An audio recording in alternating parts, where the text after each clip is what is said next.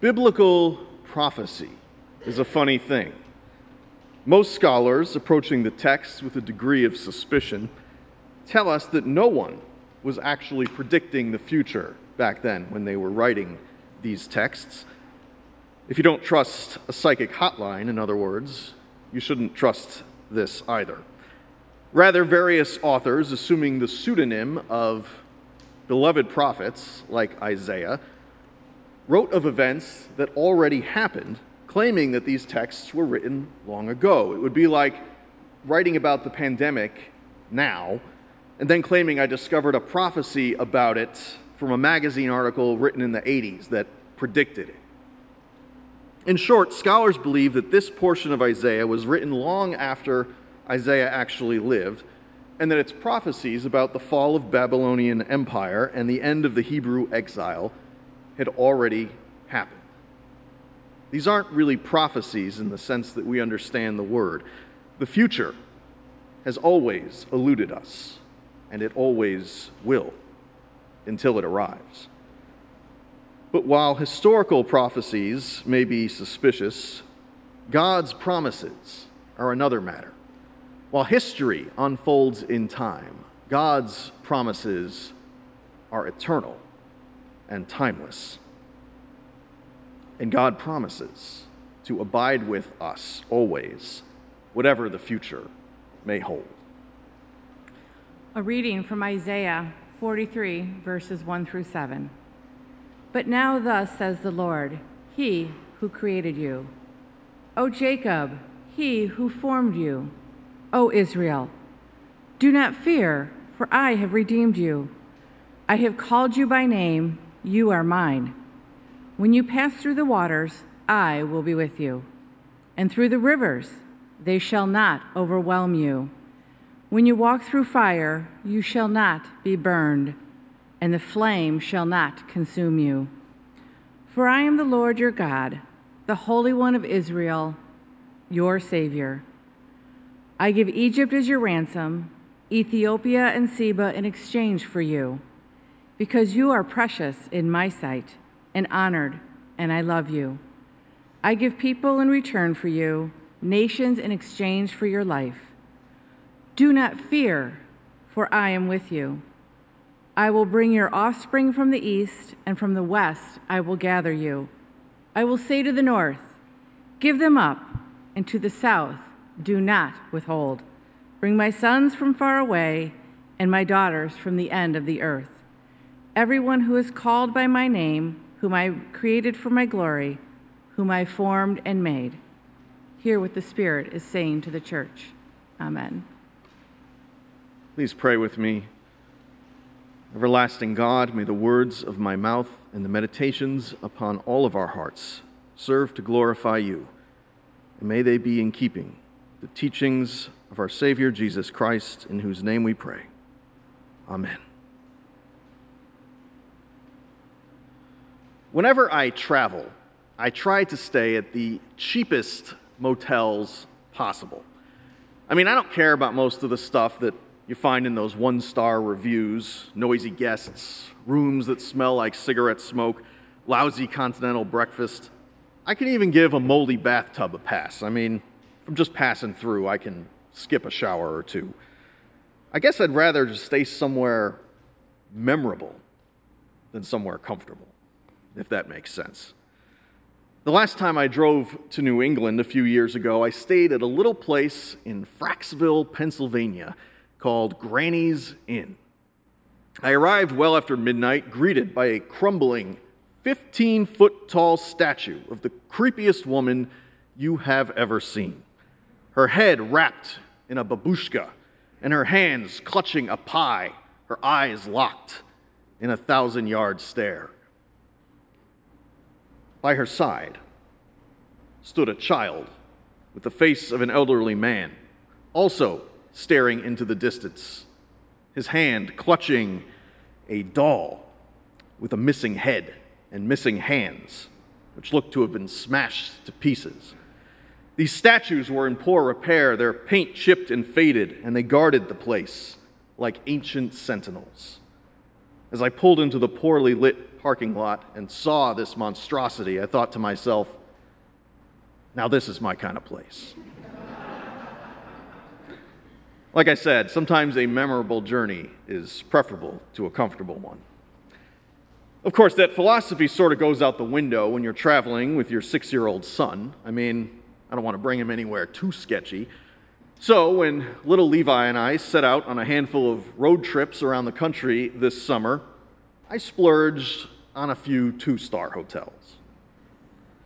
I was worried enough as it is about how he'd manage on a long road trip. He'd never spent more than an hour in the car, and boys his age aren't usually known for their patience. That said, I think Levi actually fared better than I did. He was huddled in the back seat with a giant sleeping bag, his shoes kicked off, watching cartoons and eating Cheetos, while I impatiently navigated the endless miles before us. But still, he continued to ask the inevitable question that was always on my mind. Are we there yet? I had hoped, friends, with all of my heart, that we would have arrived by now, that we would be in a better place than we are. I had hoped come September that we'd be more or less rid of these masks here in worship and able to do more things together indoors. I mean, look around, we're definitely better off than we were a year ago, and I'm grateful for that. But we have to admit that we aren't quite there yet. We aren't quite where we want to be. And looking beyond COVID at the other existential threats that our world continues to struggle with, the climate crisis, racism, inequality, violence, politics, disinformation, and the troubling rise of authoritarian tendencies, we have to acknowledge that most of us are not quite where we want to be. It's been 20 years since 9/11, and nothing has felt quite right since then, has it? We want this trip to be over. Throughout the pandemic, I've often compared our circumstances to those of the Israelites wandering the wilderness with Moses, a 40-year sojourn that frequently found them asking, are we there yet, Moses? Are we there yet? But there is another analogy in Scripture that speaks to our times, that being the Babylonian exile. After the Babylonians seized Jerusalem and tore down Solomon's temple, her people were either taken prisoner in Babylon or exiled to the far corners of the known world. They were homeless, unchained from their spiritual axis, left without hope. But Isaiah, declaring that they have suffered long enough, offers them this promise. Do not fear, for I am with you. I will bring your offspring from the east, and from the west I will gather you. I will say to the north, give them up, and to the south, do not withhold. Bring my sons from far away, and my daughters from the end of the earth. This text has a historical context, but it exists beyond that. It is a timeless promise, and true to that promise, those people came home when the Persian Empire conquered Babylon. They came home and they rebuilt what they lost. It's a promise for a better future. And for them, it arrived. But us, we are still waiting.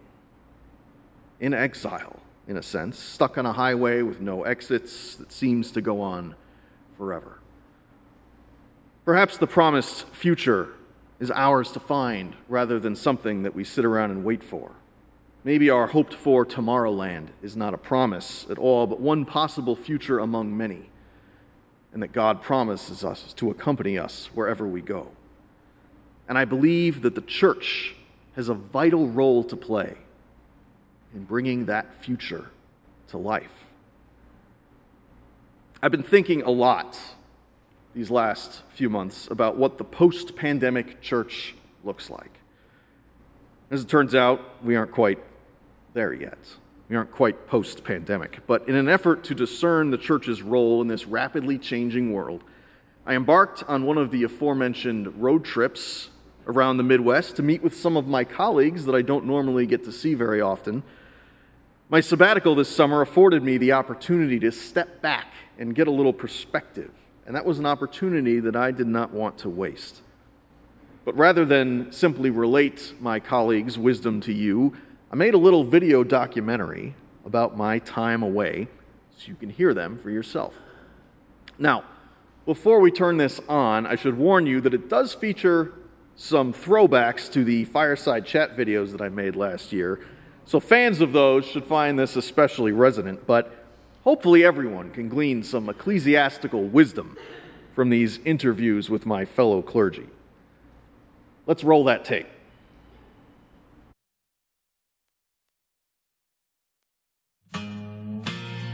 This summer, after a year of hard questions, I hit the road in search of answers.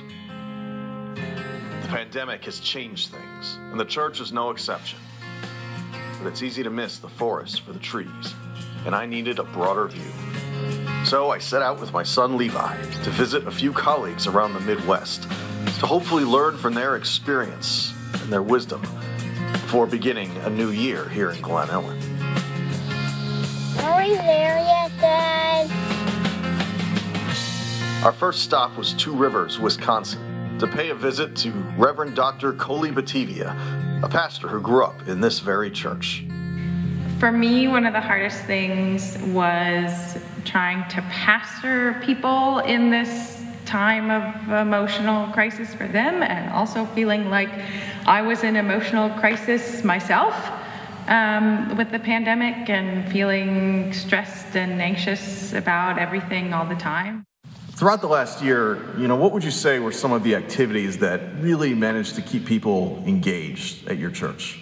So, this year when we couldn't do Christmas caroling, we did a Christmas caroling drive-in. So we had been doing drive-in sort of style church. So we had a radio transmitter that people could, come up to church and listen in over their radio.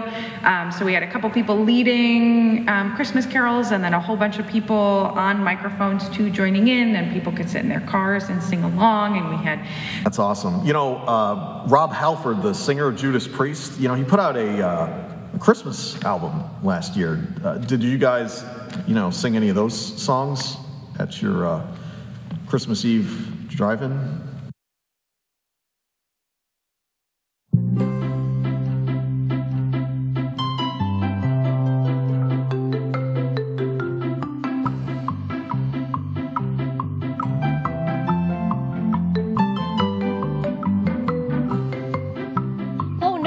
What's wrong?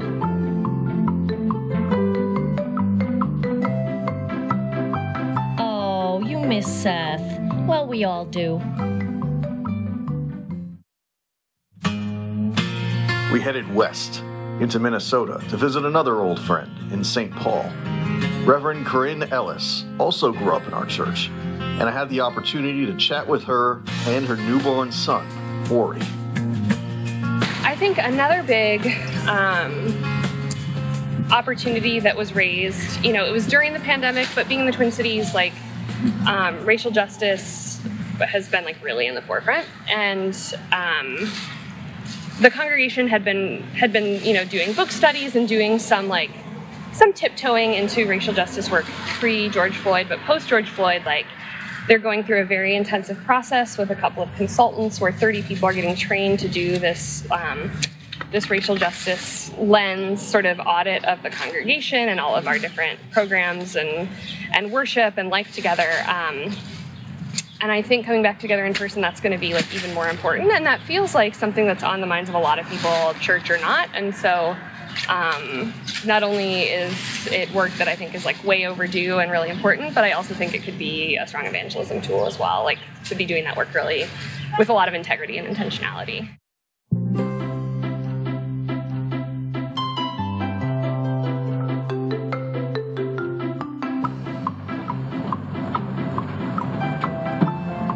Seriously?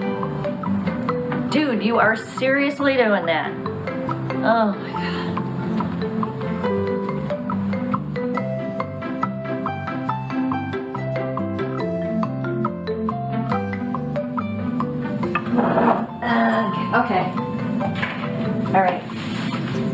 Fred is driving me insane, okay?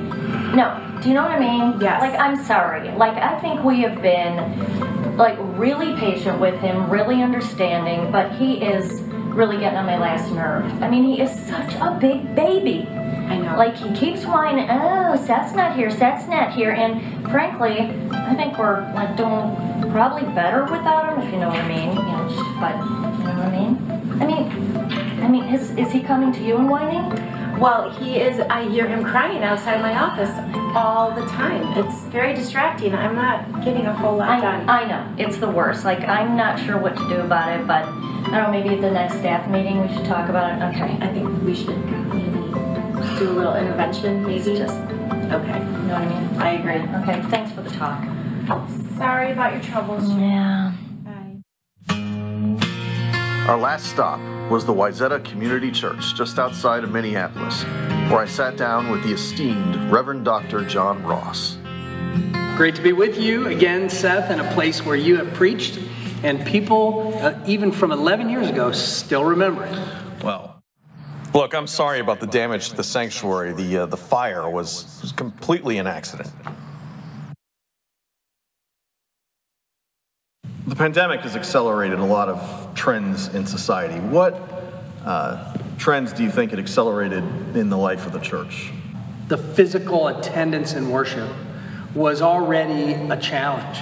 And you know, when I entered ministry, the number was at about 2.1 times per month Americans were worshiping 30 years ago.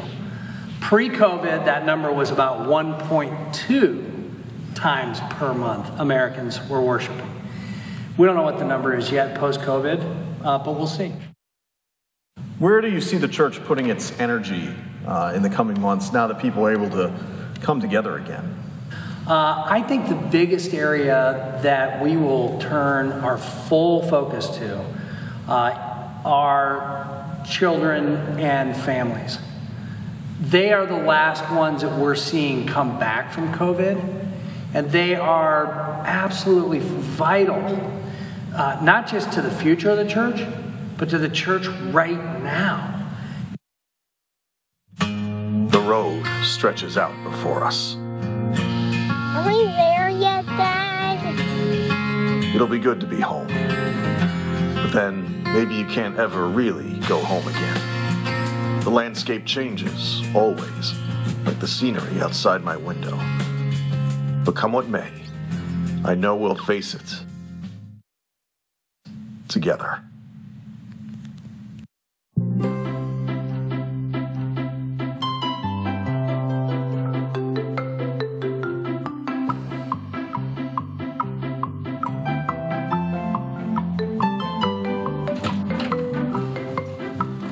I'm home. Did you miss me? Yeah, it's good to see you too, Fred. It's good to see you too.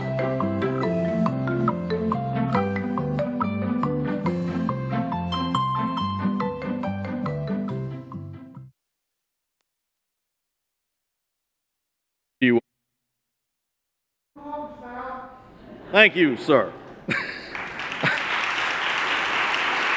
Yes, I am here. I am back. But friends, as you know, I am no hero, and I cannot lead this community alone. Having thought and prayed on this all summer long, it has become clear to me that the church, that all of us have work to do. Really important work, not in some distant future, but right now. Churches everywhere are struggling to make sense of these crazy times, trying to discern what we're really about beneath all of the attendance figures and finances and all of the other stuff that we have to spend a lot of time worrying about. In the midst of trying to build a virtual community and adapt to the changes wrought by the virus, we cannot forget our core purpose. We cannot forget why we are here, which is to preach and to live the gospel of Jesus Christ. And in a world where that gospel is twisted so often and so wrongly, it's the church's job to tell it like it is. In a world that spurns critical and scientific thinking, a world that is horrendously unreasonable, it is our job to be radically reasonable. In a world that is fractured by disinformation and lies, it is our job to seek the truth and to speak the truth. Seek the truth and to speak the truth. That is the role of the church in the 21st century, to save souls, if not from the wiles of the devil or from damnation in hell, then from the wiles of inequality, racism, hatred, violence, and hell on earth. When the world falls apart, the church is still here, and God is still with us, calling us to build a better tomorrow, a shining city on a hill, a new Jerusalem. And that's not something I can do, but maybe it's something we can do together. The journey before us is not an easy one, and it's less comfortable than a one-star hotel. But we aren't called to be comfortable. We're called to be faithful. And as it says in the book of Isaiah, we've been created to glorify God. And we glorify God not with platitudes and cheap faith, but with our deeds and with our love. While Levi and I were driving through a small town in rural Wisconsin, we pulled off the highway for a while to explore the back roads and maybe, hopefully, find something for dinner.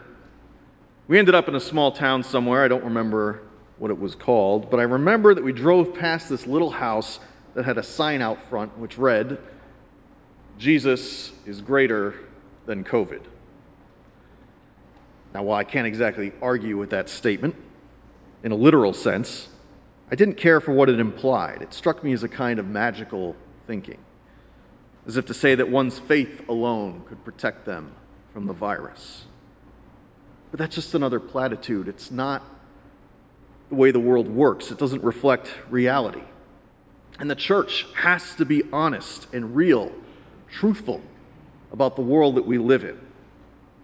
Magical thinking isn't going to cut it anymore, if it ever did. Needless to say, I decided not to stop for dinner in that town, which was a really tough call because they had this place right down the street called Chubby's Steak and Seafood.